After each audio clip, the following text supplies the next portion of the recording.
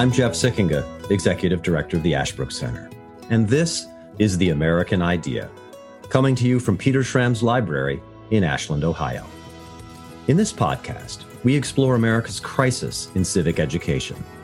Too many people today don't understand the history and principles that make us Americans. So we're here to explore America's history and principles and what they mean for today, what we can learn from them, and how we can restore them to their rightful place in our hearts and minds. We think it's the most important thing we can do as Americans to keep our experiment in self-government alive. So thank you for joining us in this important conversation. You can learn more about Ashbrook and the work we're doing with students, teachers, and citizens at ashbrook.org.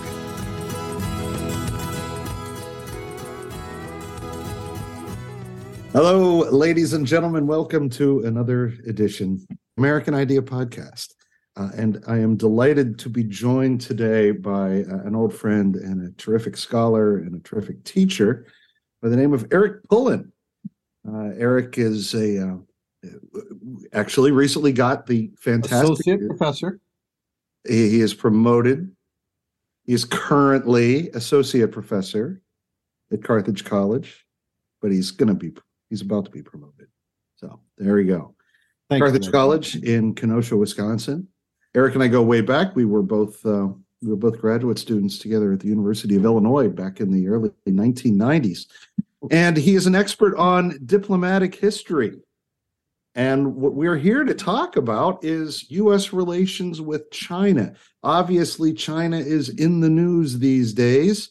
And in order to give some more context for the current situation between the United States and China, it is worthwhile looking back to the so-called China opening that occurred during the Nixon administration and is associated with Nixon himself and Nixon's very famous national security advisor, Henry Kissinger.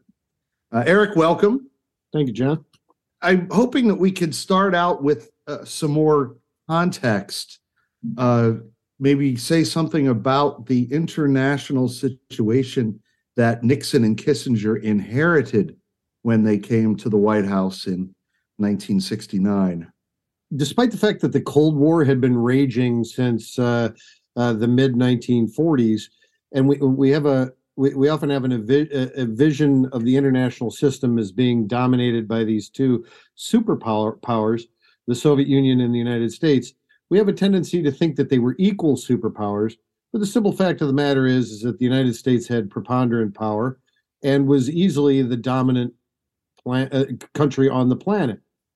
That really began to change in the 1960s, and the United States began to experience a relative decline in power. Let me give you an example. European allies became more independent and of the United States, pursued policies that maybe even diverged from the United States. They were more critical of U.S. policy. The German economy, in particular, was growing by leaps and bounds in the 1960s, and also Europe, even America's great ally, Great Britain, disliked America's policy in Vietnam, which it viewed as not only a moral but a strategic mistake. And they thought that, above all, that the Vietnam War diminished America's commitment to the Vietnam War diminished the U.S. commitment to Europe in the 1960s. In other words, the United States had been a key, if not the most important player in protecting Western Europe's security, especially with regard to the Soviet Union. And the more the United States became committed in Vietnam, the less the Europeans came to believe that. Moreover, the independence of European countries during the 1960s was really remarkable. During the 1960s in West Germany, Chancellor Brandt, pursued a policy, a separate policy, independent of the United States, that attempted to reduce tensions between West Germany and the Soviet Union. His famous Ostpolitik, or Eastern politics. And as I mentioned before, probably the biggest problem the United States faced, well, was the Vietnam War itself. It caused domestic problems for the United States, a huge loss of international credibility. And then I'd say the final thing that Kissinger and Nixon had inherited was that in the late 60s, you see a series of revolutions, protests, demonstrations, literally around the world. In China, in the Soviet Union, in the satellite countries, in Latin America, and in Western Europe and France. 68 was the year of protest. The United States and the Soviet Union and even China decided for themselves that what was necessary was stability. And so all three of these countries realized that there needs to be a minimization of tension among the countries if they're going to maintain global stability and international order. So that's what they inherited. So we've got a combination of factors. We've got the quagmire, so to speak, in Vietnam.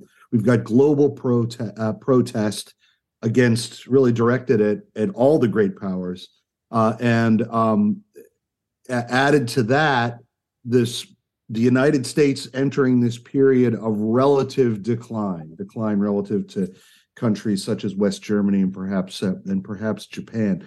Well, how did Nixon and Kissinger seek to address these problems through their approach to foreign affairs?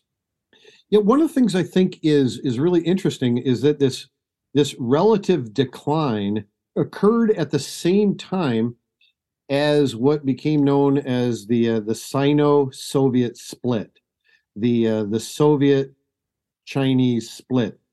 Before the 1960s, I mean, throughout the entire Cold War, Americans and analysts in the West viewed the communist world as a unified, monolithic force that needed to be contended with and each country needed to be contended with on an equal basis. And they also viewed the Cold War as a zero-sum game, so that if China went communist, you see the map being colored in red, along with the Soviet Union. Before you know it, more countries are being colored in red, and quite frankly, not that many countries were colored in red by the late 1960s, but it looked like half the planet was turning red. Kissinger and Nixon took advantage of this split that revealed that communism was not, in fact, monolithic. And they realized, I think, first and foremost, this is their biggest contribution to international relations, was that China and the Soviet Union could be played off against one another. That's how I would have answered that question. But, right. I mean, if you want to follow up, No, that it makes it completely makes sense to me. So there's an opportunity. We have this historic opportunity that some were predicting as early as 1950. I'm thinking of Dean Acheson in particular. There's an historic opportunity to exploit differences between the Soviet Union and the People's Republic of China, and quite naturally, Nixon and Kissinger opted to take advantage of that. Can you say something about the relationship between Nixon and Kissinger? Yeah, I think they were an odd team. They're one of the most improbable political duos that I can really think of. They never really liked each other. In fact, they spoke of each other behind each other's backs with great contempt. Kissinger, of course, was a Jewish immigrant from Germany, escaped the Holocaust. Spoke with a very thick accent. It was very ponderous in the way he spoke, very slow, and in fact, often commanded a room for those very reasons. Nixon would refer to him with a variety of religious epithets that demeaned Kissinger behind his back, but he respected Kissinger's intellect tremendously. Kissinger, for his part, saw Nixon as paranoid, insecure, called him he had a meat mind, constantly flattered Nixon, but the backbiting behind the scenes was both men were equally childish. But here's the thing. Nixon needed Kissinger precisely because of Kissinger's intellect. He needed Kissinger because Kissinger was one of the most creative academic minds in the 50s and the 60s. He was actually courted by Democrats in 1968, and it's a fair. I don't think it's unfair to say that if Humphrey had won in 68, he might well have been part of Humphrey's staff. Kissinger was let's call him a gun for hire. And then you have Nixon's respect for Kissinger's connections, his intelligence, his creativity, as I mentioned. So what's in it for Kissinger? What's in it for Kissinger is that Nixon won the election of 1968. He had access to power. So Nixon needed a smart guy in foreign affairs, and Kissinger needed someone who could make him powerful. Kissinger's famous term, "Power is the ultimate aphrodisiac." Ultimate aphrodisiac, yes. He and Nixon, though, shared something in common, and that is that's megalomania and paranoia. I think both men were equally paranoid and megalomaniacal. What made the partnership work is, despite their mutual contempt for one another and their mutual suspicion about one another, they both shared the need to centralize power. One of the ironies I find about the Nixon administration is that Nixon appointed a man named William Rogers to be his Secretary of State, and the two men were actually really good friends. But Nixon distrusted the bureaucracy of the State Department. He feared that he would lose control of decision-making, and that William Rogers did not have either the bureaucratic skills or the intelligence, to rein in what Nixon feared as an uncontrollable bureaucracy. So he began to centralize foreign policy decision-making in the National Security Agency, and that effectively bypassed the State Department as the chief foreign policy department in the administration.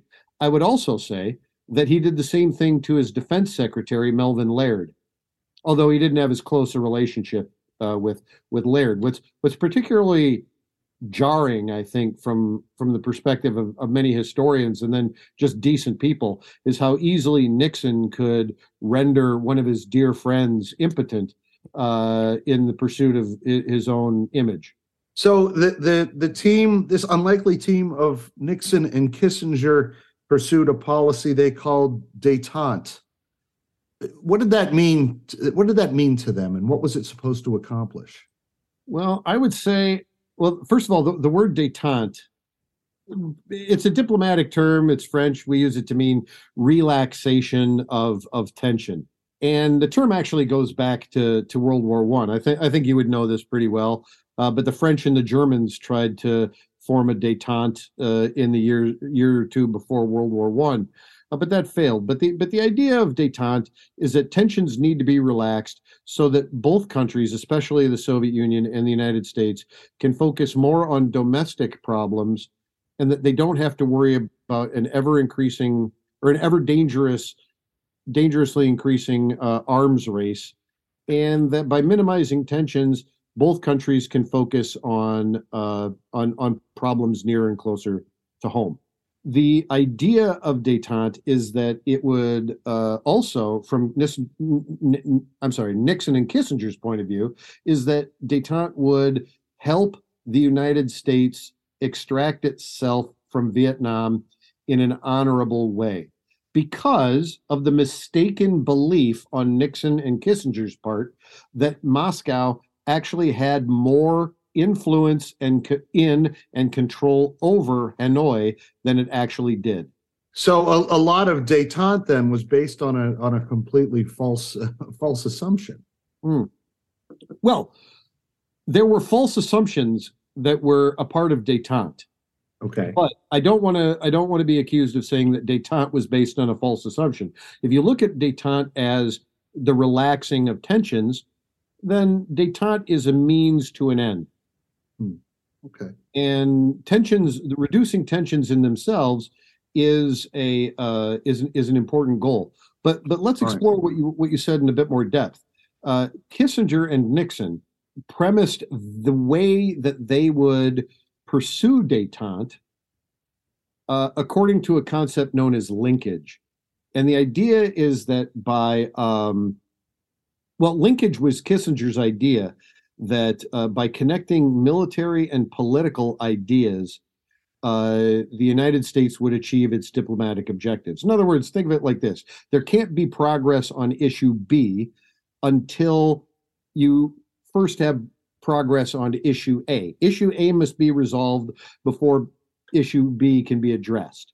So for Kissinger and Nixon, it was, well, we've got to end this Vietnam War, and then we'll talk about arms reduction.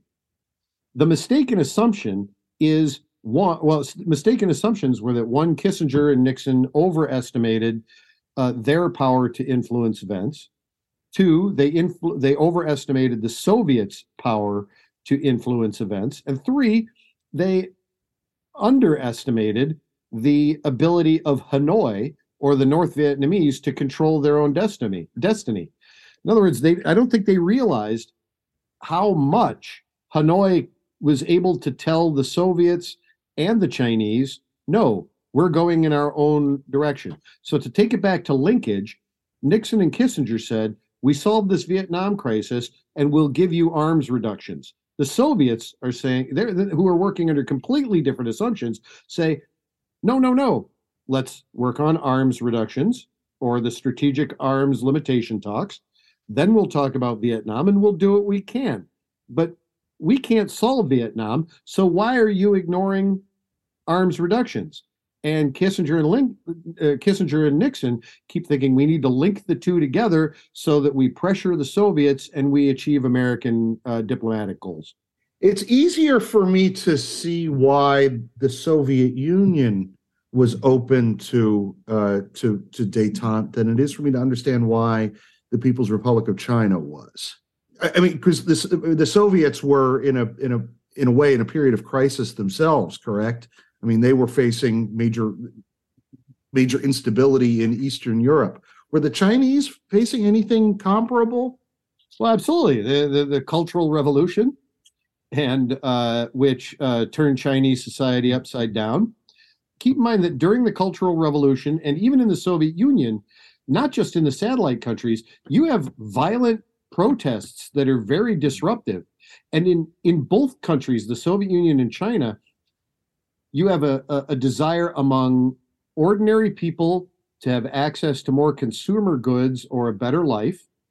And among the elites, you have a recognition that both countries are technologically behind the West and a need and a desire to integrate themselves with the West so that they can have more access to modernization and technology. Those are big spurs, but I don't want to ignore the political motivation for what draws the Chinese into this. Let's not use the term détente, but rapprochement.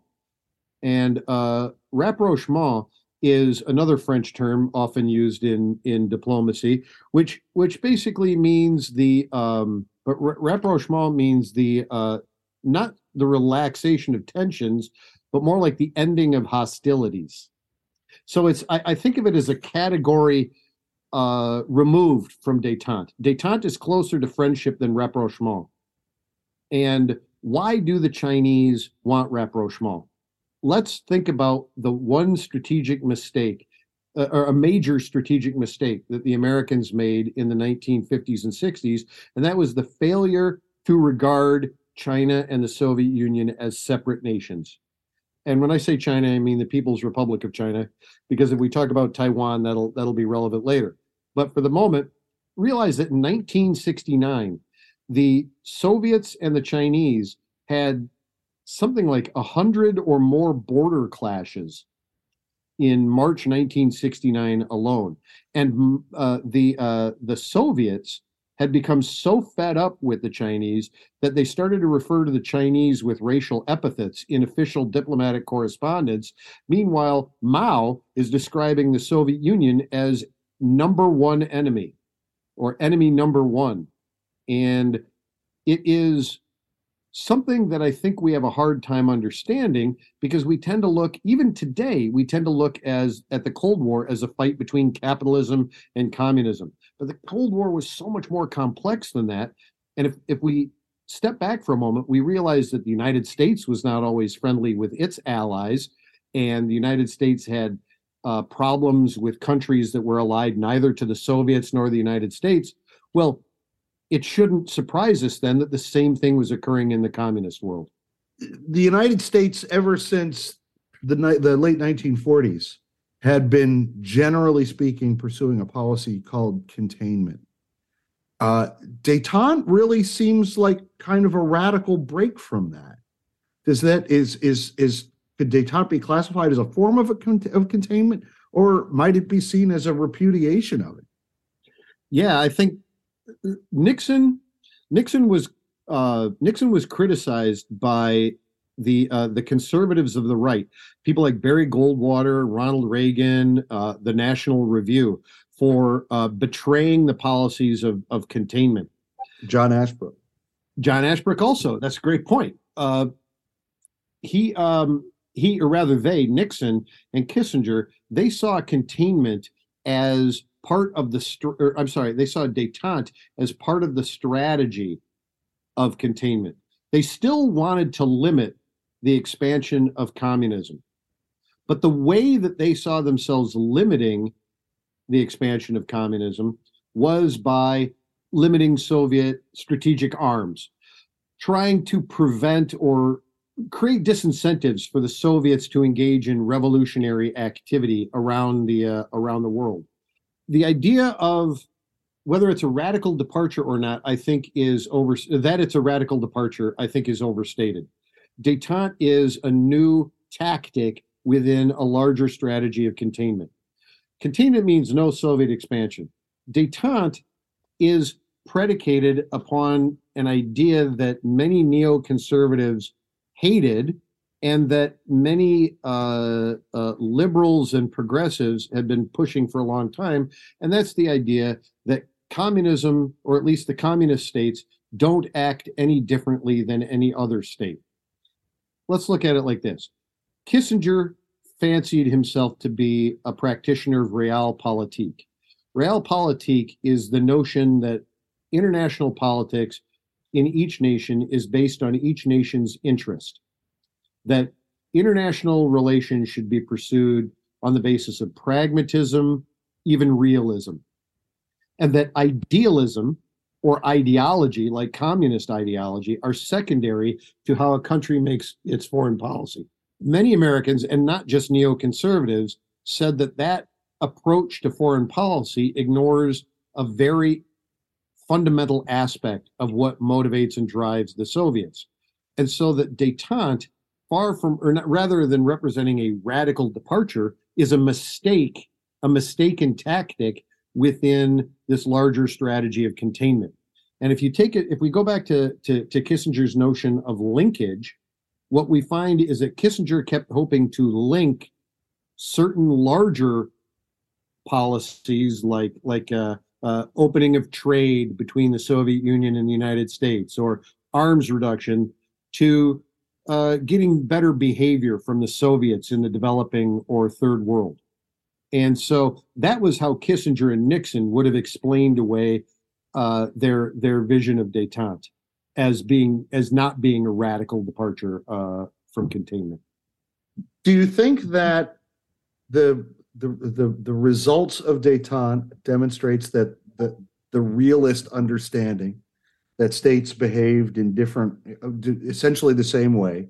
The only thing that mattered was how much power they had, regardless of ideology. Did it prove that to be wrong, do you think? Well, see, I'd hesitate to say it's wrong or it's right, because when I was in graduate school, we were taught that there's realist thinking, there's idealist thinking, there's neoliberalist thinking, there's Marxist thinking, there's constructivist thinking. And I think it's messier than being able to put things into categories. Let me give you an example of what I mean. Kissinger and Nixon fancied themselves realists, but they constantly misjudged what their adversaries expected, wanted, what they perceived. Their realism was often based on the creations of their own ideas. their own notion of realism was a distorted view of the world through their paranoid and megalomaniacal lenses. I'm not sure that détente proves or disproves the validity of realism, but I will tell you that Kissinger and Nixon routinely made decisions that were based on prejudice, faulty information that led to disastrous consequences, and they were doing so in the name of realism. Détente might or might not have been a good strategy, but as practiced by Nixon and Kissinger, it often had disastrous results. And not just disastrous results for our relationship with the Soviet Union or with China, but disastrous results in the developing world, in Latin America, in South Asia.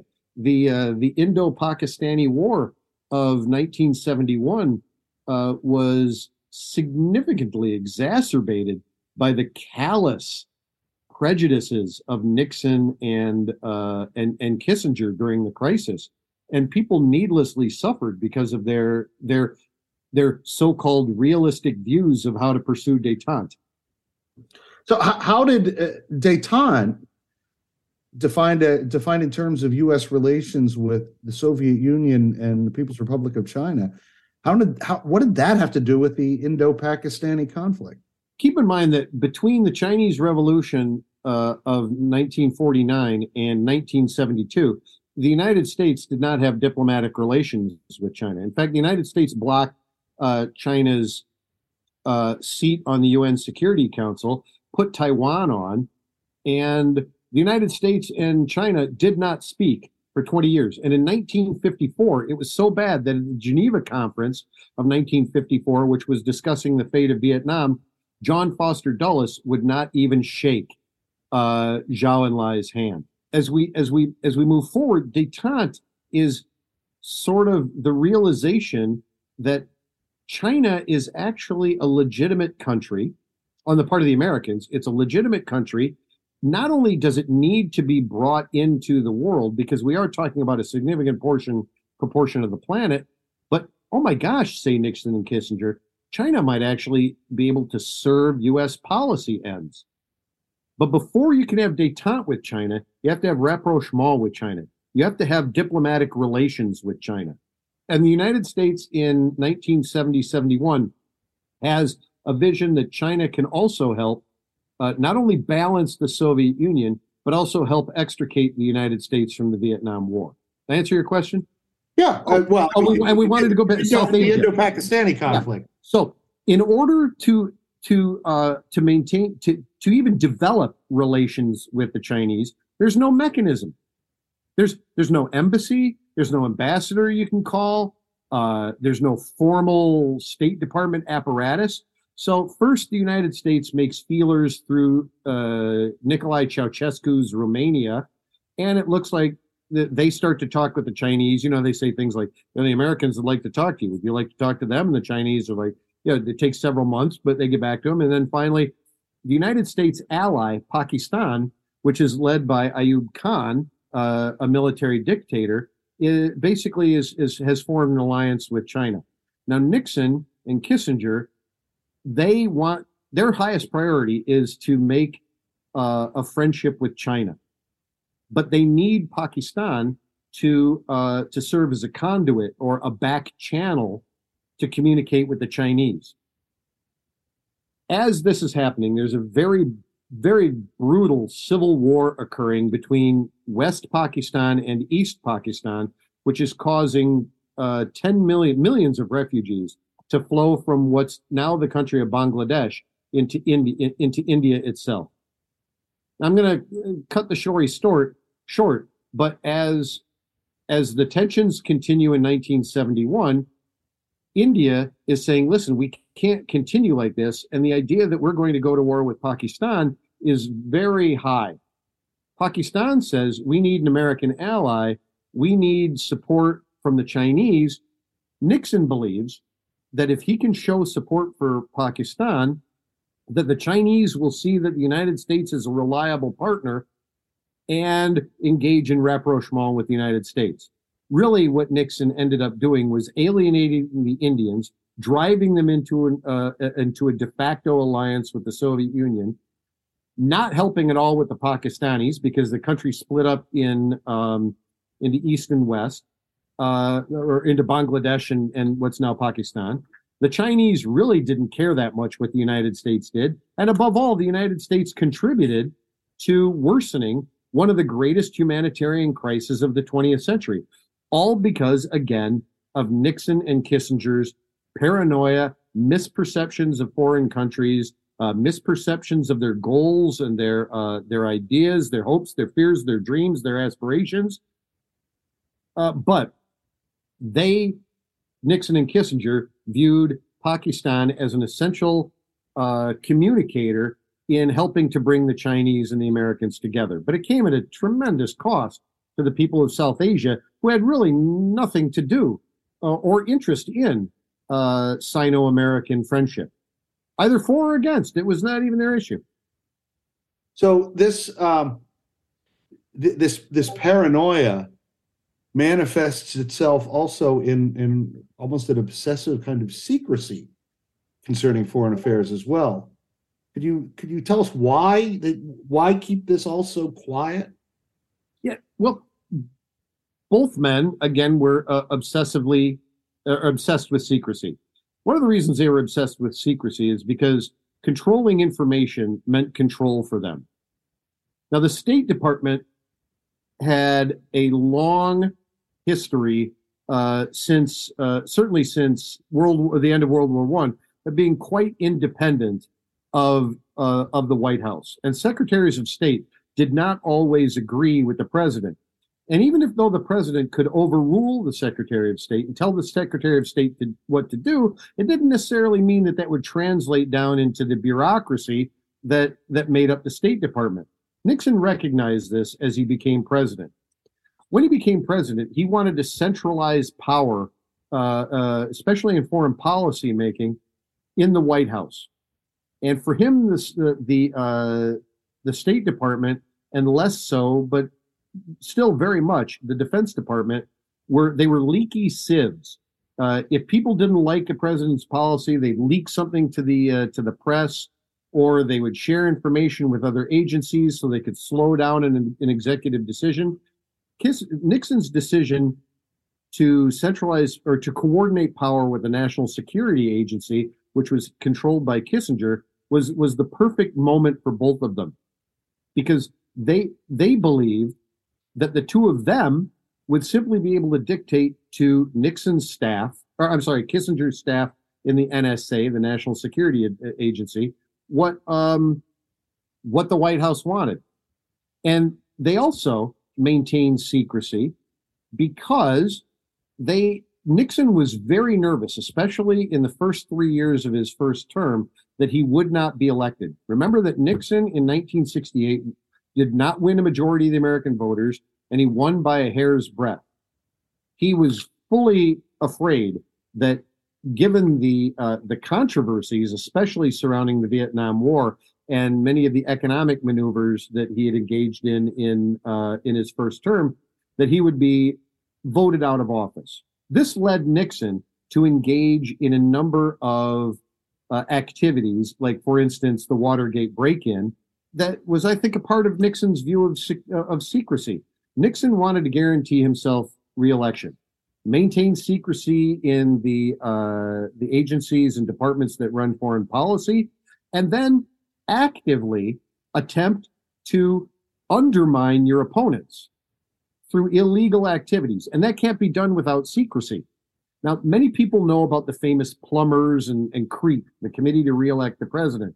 But in 1969, the Pentagon Papers are released, and they reveal the Kennedy and Johnson administration's duplicity.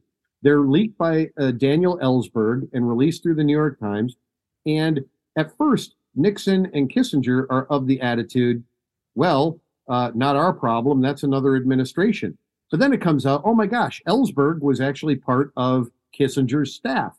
Now Nixon and Kissinger have to do damage control. And what's more is Kissinger says, gosh, if they can release these documents about Lyndon Johnson, imagine what they could release about our administration.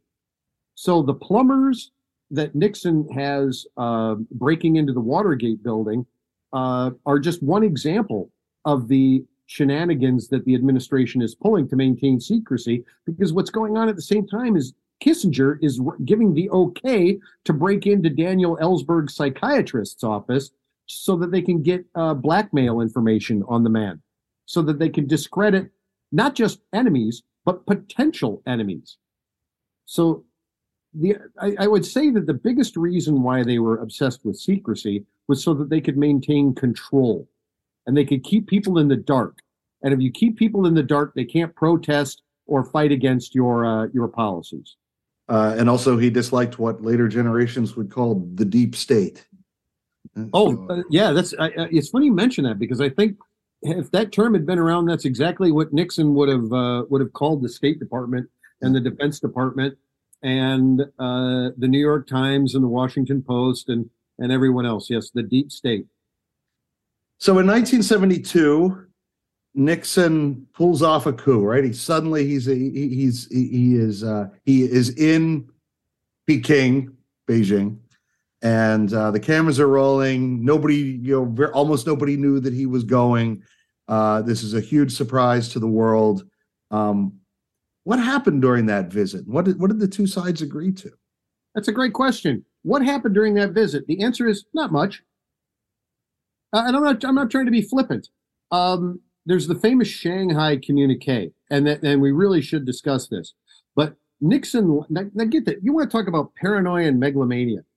This event was so magnificently stage managed. And remember, it couldn't have occurred without Kissinger's setup. Let's go back to Pakistan for a moment. In July of 1971, Kissinger does this so-called tour of Southeast Asia, and then he's also going to stop in Pakistan. But he gets a tummy ache, and he has to go to.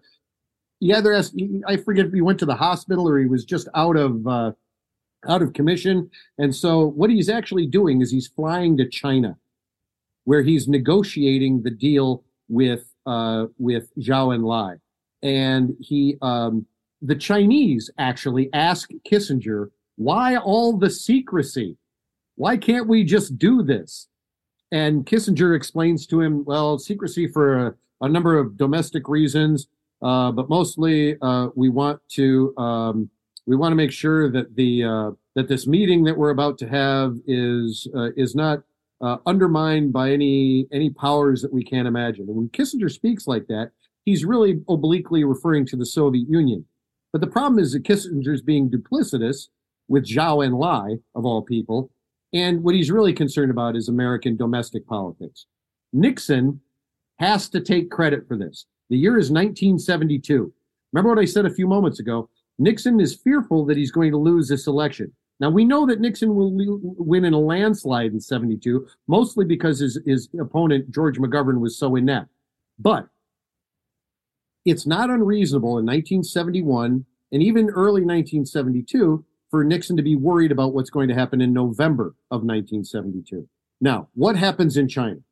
The biggest issue is, let's put it like it. Nixon lands, Kissinger and the rest of the people, they have to stay on the plane till Nixon can come off the plane. He shakes hands with Zhou Enlai.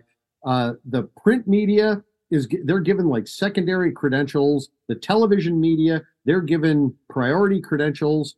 For the week in late February that Nixon is of 72, when Nixon is in China, basically it's just Nixon touring the Great Wall, Pat Nixon, his wife, going to schools, toasts, views of Chinese athletic events. There's very little diplomatic work of substance that's occurring in Nixon's actual visit. In fact, Mao only met with Nixon for maybe an hour because Mao was sick during Nixon's visit. But that doesn't mean that nothing happened. Okay. All right, what happened? So, what happened? Yes. The first thing I think that we should emphasize is the famous Shanghai communique. What I think is the most noteworthy thing about the Shanghai communique is the brilliance of Kissinger's diplomacy. Now, Zhou Enlai is a diplomat of 25 years. Kissinger is rightly regarded as a diplomatic genius. But let's think about this. When Kissinger starts his negotiations with China, the guy's only been a diplomat for like 2 or 3 years. For all of his brilliance, the man could be outmaneuvered and outclassed by other diplomats.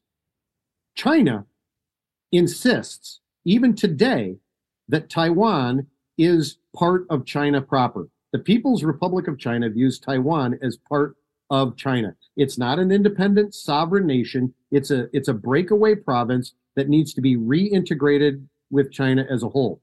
And one of the things that Zhou Enlai insisted upon was that the Americans agree that that should be the case. Kissinger couldn't do that. Why? Because we actually had a defense agreement with Taiwan. American conservatives would have gone ballistic, and Taiwan was an important staging area for the war in Vietnam. So what he did and I'm going to read this to you from the Shanghai communique, and it says, the two sides reviewed the long-standing serious disputes between China and the United States. The Chinese side reaffirmed its position. This is the Chinese position. The Taiwan question is the crucial question obstructing the normalization of relations between China and the United States. The government of the People's Republic is the sole government of China. Taiwan is a province of China which has long been returned to the motherland. The liberation of Taiwan is China's internal affair, which no other country has the right to interfere. And all U.S. forces and military installations must be withdrawn from Taiwan. Here's the American side. The American side declared, the United States acknowledges that all Chinese on either side of the Taiwan Strait maintain there is but one China and that Taiwan is part of China. That allows Kissinger to come home and say, listen, China's a part of Taiwan, not that Taiwan's a part of China. So we get it both ways. Another thing, a couple of interesting things I think that that happened as a result of this meeting is that the Chinese also said, we're not going to interfere if you escalate the war in Vietnam. And the Americans gave the Chinese satellite photos of Soviet troop dispositions along the Asian frontier. So Nixon really wanted to make the Chinese their friend.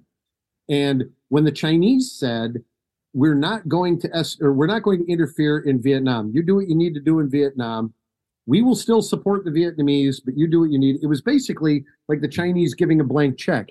And so what we get eventually is we get more intense bombing of Vietnam, and then later in the year we'll get the Christmas bombings after the November election. The Chinese essentially turned a blind eye to what was going on in America or in Vietnam, while at the same time they're supporting the Vietnamese with weapons. And let me just take one little tangent here, and that is Vietnam is a really interesting case study in the Sino-Soviet split. The Vietnamese played the Chinese and the Soviets the way many American smaller allies have played, say some non-aligned countries played the United States and the Soviet Union. The Chinese and the Soviets gave the Vietnamese weapons, supplies, support, but neither country, the Soviets nor the People's Republic of China, could afford to alienate, from the perspective of communist politics, could afford to alienate Vietnam. And that meant that anytime either the Soviets put too much pressure on the Vietnamese to make peace or the Chinese did, the Vietnamese could go to the other and say, hey, listen, we're fighting this war. You can't let us make peace with the Americans.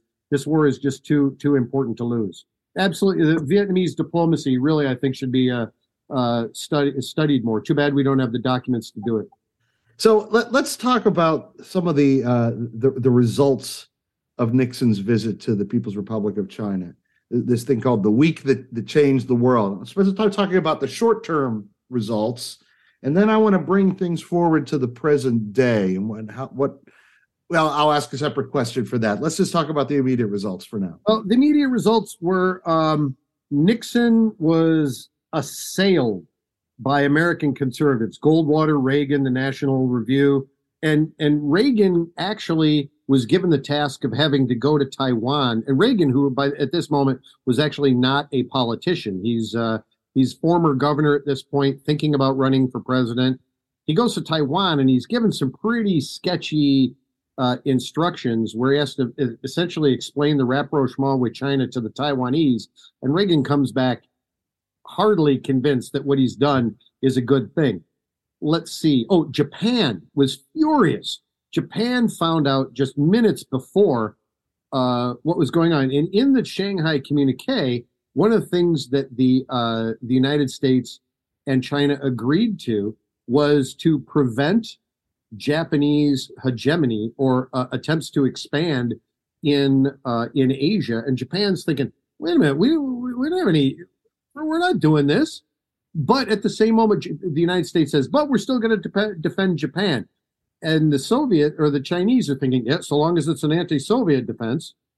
And so Prime Minister Sato was completely sandbagged by this. And this poor guy had to resign like a few weeks after the Shanghai communique because it was such a disaster for U.S.-Japan relations.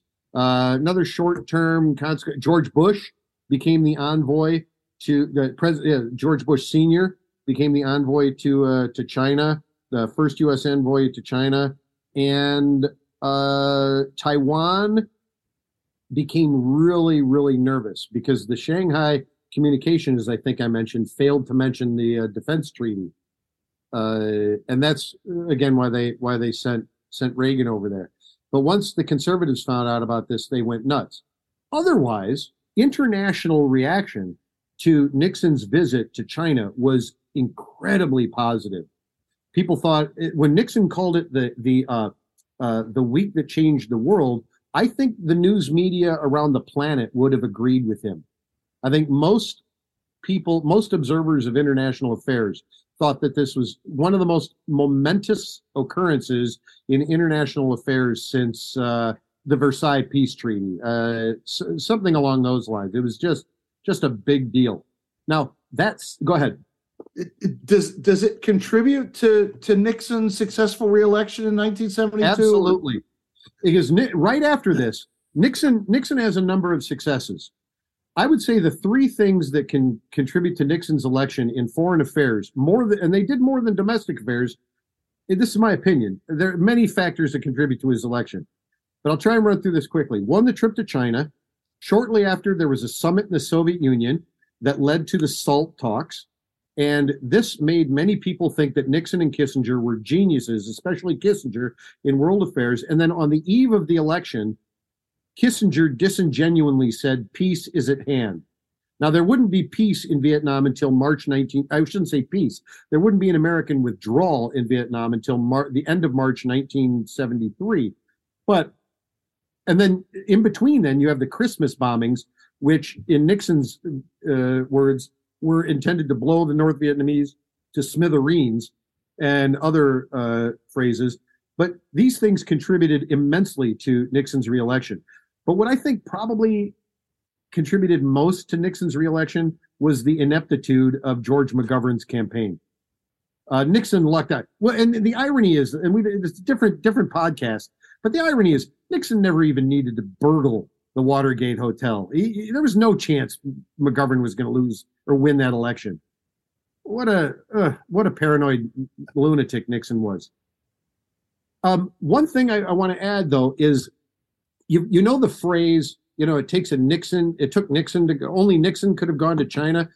Like, that was a phrase that Nixon and Kissinger conjured themselves and leaked to the media. It was a remarkable example of self-promotion. And one of the things that really astounds me about both Nixon and Kissinger is how incredibly adept and inept they both were at self-promotion. As a self-promotion promoter, I think the only guy in the 20th century, I think, who does a better job of self-promotion than Kissinger is Winston Churchill. But Winston Churchill probably has more to work with than Kissinger. I'm actually not a Kissinger fan. Nixon did a pretty good job, but he was so paranoid. He's doing things like putting Kissinger on other planes so he's going to the opposite end of the airport, or making sure he gets off the plane first. And Kissinger is a better scholar and writer than Nixon, and Kissinger's still alive. So when he writes his memoirs and he's constantly reshaping history and trying to shade things against what the professoriate is writing about him. Ultimately, I think it's a failing effort, but they're the ones who did a lot of their own promotion back in 1971, 72. Fascinating. Well, let's conclude by taking things up to the present day.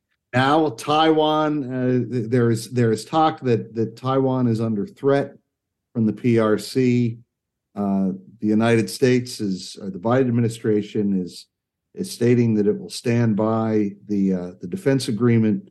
What is the relevance for Nixon's visit on today's geopolitics? Yeah, well, the first thing I would say to that is, why did China want the rapprochement with the United States? And the answer is because it wanted to be recognized as a great power.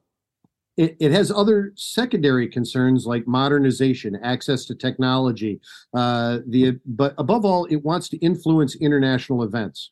That doesn't happen without the rapprochement between the United States. Nixon's visit to China gives China a tremendous amount of credibility. It strengthens Mao. It strengthens Mao's allies. It weakens the hawks in the Chinese People's Liberation Army, and it allows China to divert very important weapon or resources away from weapons and the military towards building a consumer economy. And again, by balancing the United States and the Soviet Union, China is able to, in a sense, free up a frontier, so to speak, just like the United States is able to do with the Soviet Union or with China by balancing China against the Soviet Union. This triangular diplomacy has a benefit for China as well. But China never forgets its grievance regarding Taiwan. China's rhetoric today is the same as it was yesterday, as it was 50 years ago with Nixon's visit, as it was with the Chinese Revolution. Taiwan is a part of China.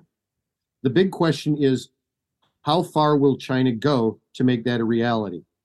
As long as the United States stands by its defense commitment, I think that it's unlikely that Taiwan will go the way of, say, Ukraine. On the other hand, if China sees an opportunity, it's my opinion. I'm a historian, not a political scientist, nor Karnak the psychic, but I don't see China backing down anytime soon, and I do see China trying to take advantage of any weakness it can. But let me wrap up like this. China has achieved global status as a superpower, and I think evidence of that is the recent brokering of a deal between Saudi Arabia and Iran. That's something that typically we see we would have seen during the Cold War, either the Soviet Union or the United States doing. Not a third country, not a third power like the Chinese, but here you have China brokering a peace deal between the most oil-rich country in the world and one of the most oil-rich countries in the world and one of the most powerful militaries in the region, and it's all done under Chinese auspices. That's amazing, and that is a legacy of the Nixon visit to China. Would it be too much to say that it is unlikely that China would be where it is today had it not been for the China opening? I won't say that. I will say that the China opening was necessary for the Chinese to assert itself as a global power. I tend to shy away from what if history, because I know that's not what you're asking, but what if? What if is the biggest word in the world. If I were taller and more beautiful, the only thing we can say is that I'd be taller and more beautiful. But the premise of your question is still something that really resonates with me, and that is, I think it was an important first step towards China becoming a global power, not a regional power. So once again, we see that the enormous legacy that actions taken does not necessarily seem like that long ago to me. This is something that I remember, but I guess it has been a long time ago, having real relevance to today's political affairs. So I want to thank you very much for joining us, Eric, and we appreciate your insights on this subject. Pleasure.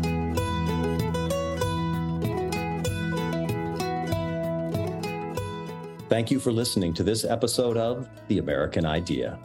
If you enjoyed this episode, Remember to subscribe at Apple Podcast, Spotify, or wherever you get your podcasts, and leave a 5-star review. If you want to learn more or get involved in Ashbrook's vital work, visit our website, ashbrook.org.